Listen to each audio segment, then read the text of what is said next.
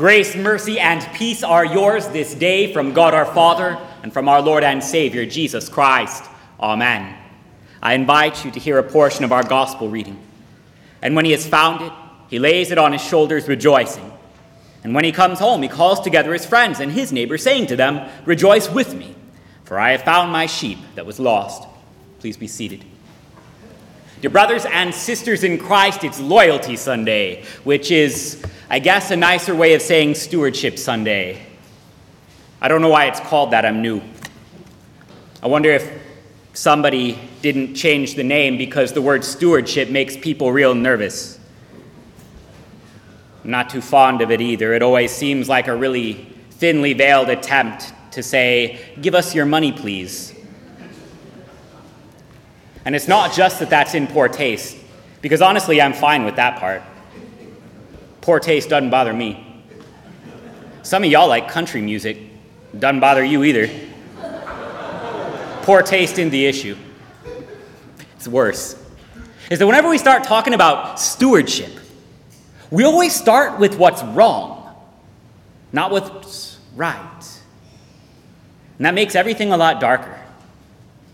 That leaves out hope. That leaves out Jesus. We can't do that here. When we start with what's wrong, don't get me wrong, the list ain't small.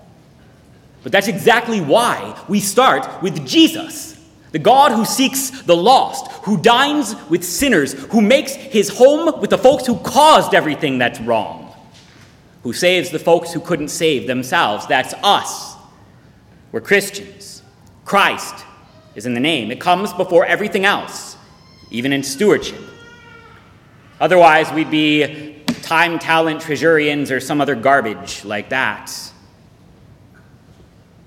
But when you forget Jesus, the Good Shepherd, the only thing you have left to turn to for help is, well, us, or more accurately, our idols.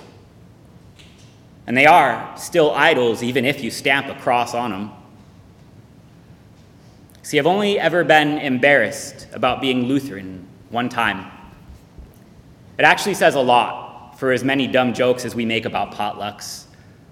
Like, Lutherans don't actually have the entire market cornered on liking food. Other people do that too, it's fine. But the only time I've ever actually been embarrassed about being a Lutheran, I sat and I listened to a Missouri Synod preacher start a sermon like this. He just looked around the room, slowly, seriously. He started snapping his fingers. Didn't say anything at first, just looking around, letting the tension build.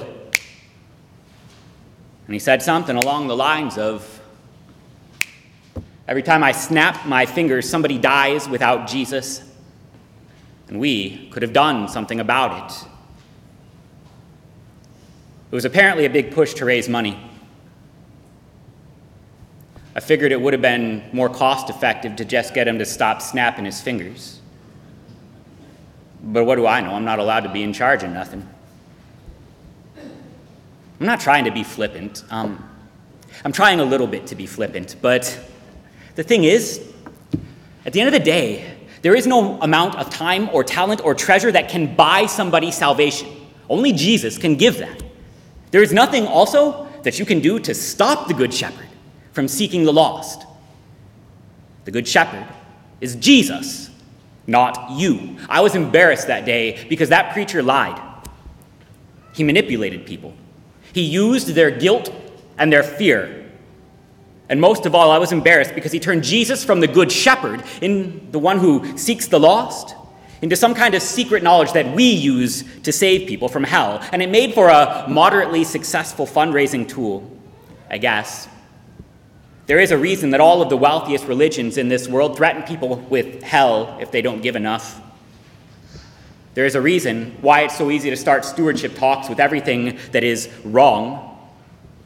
There aren't enough people in church or volunteers or programs or funds.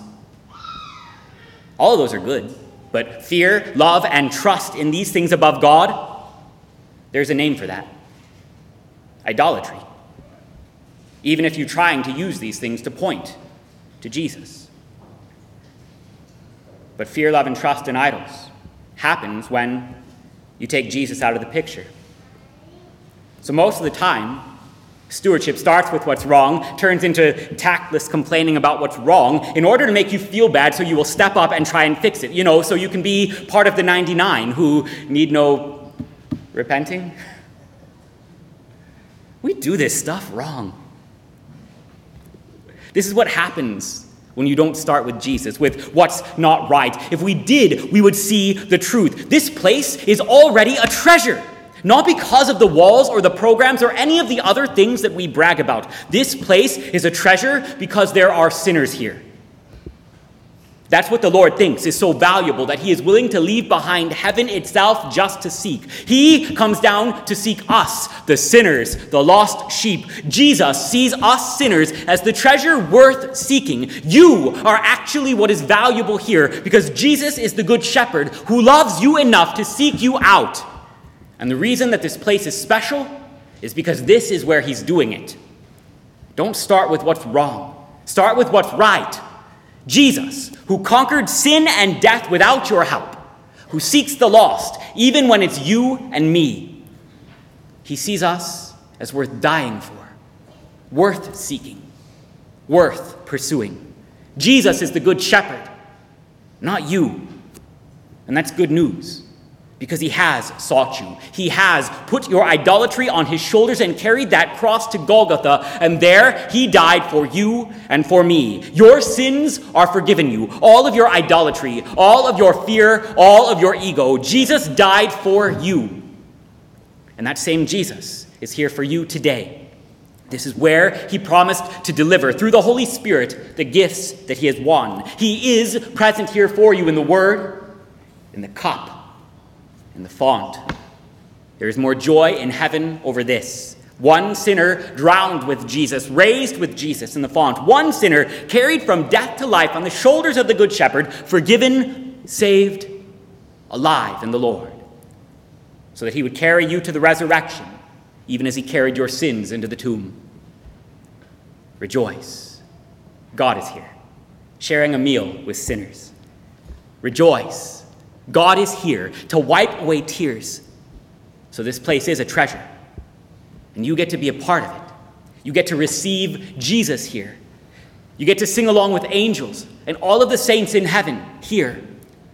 Whatever is wrong, I'm not saying there isn't anything wrong we can be working on. Jesus is here to forgive and comfort and save you, and that is righter. Do you think that there's anything you could do or not do that would keep the Good Shepherd from his sheep? Do you think so much of yourself? Rejoice. God's got this stuff under control. The gift is that he actually wants you to be a part of it too. Start there, and you will finally understand stewardship. The angels singing in heaven over the sinner that Jesus brings to repentance, that is stewardship. They were living in their vocation and serving as God gave them to do. And it didn't add anybody to the kingdom. And it never needed to. It just pointed to the King and found joy in everything that he has done.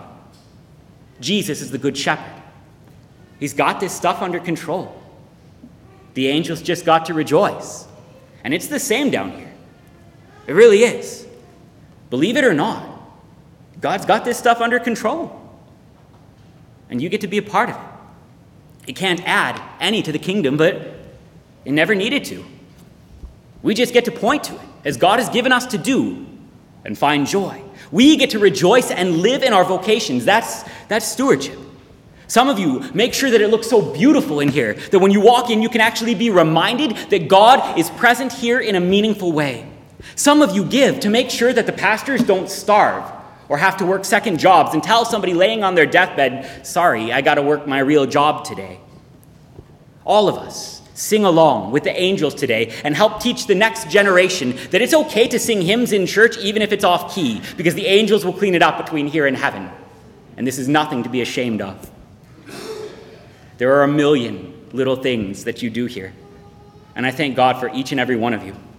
Each act is part of the angel's song. Each is the rejoicing in heaven. And it's all a gift. I mean, we know what's out there in the world. The sinners burdened by their flesh, by the devil, by the world, by death itself. And we know where to point them. here. There is peace in here. There is Jesus in here. There is the Good Shepherd in here for them and for us. So we do what we've been given. We do stewardship, not because we make this place better, but because we see Jesus here, and we hear his cry, "Rejoice with me, for I have found the lost." So we do. We point in all of our vocations. The King is here for sinners, for you and for me, to forgive and to save in your time, in your energy, in your gifts, in your hymns, in your prayers. You point to what the King is doing here for sinners, and all of heaven sings along. So rejoice. Amen. And now may the peace of God, which surpasses all understanding, keep your hearts and your minds unto life everlasting. Amen.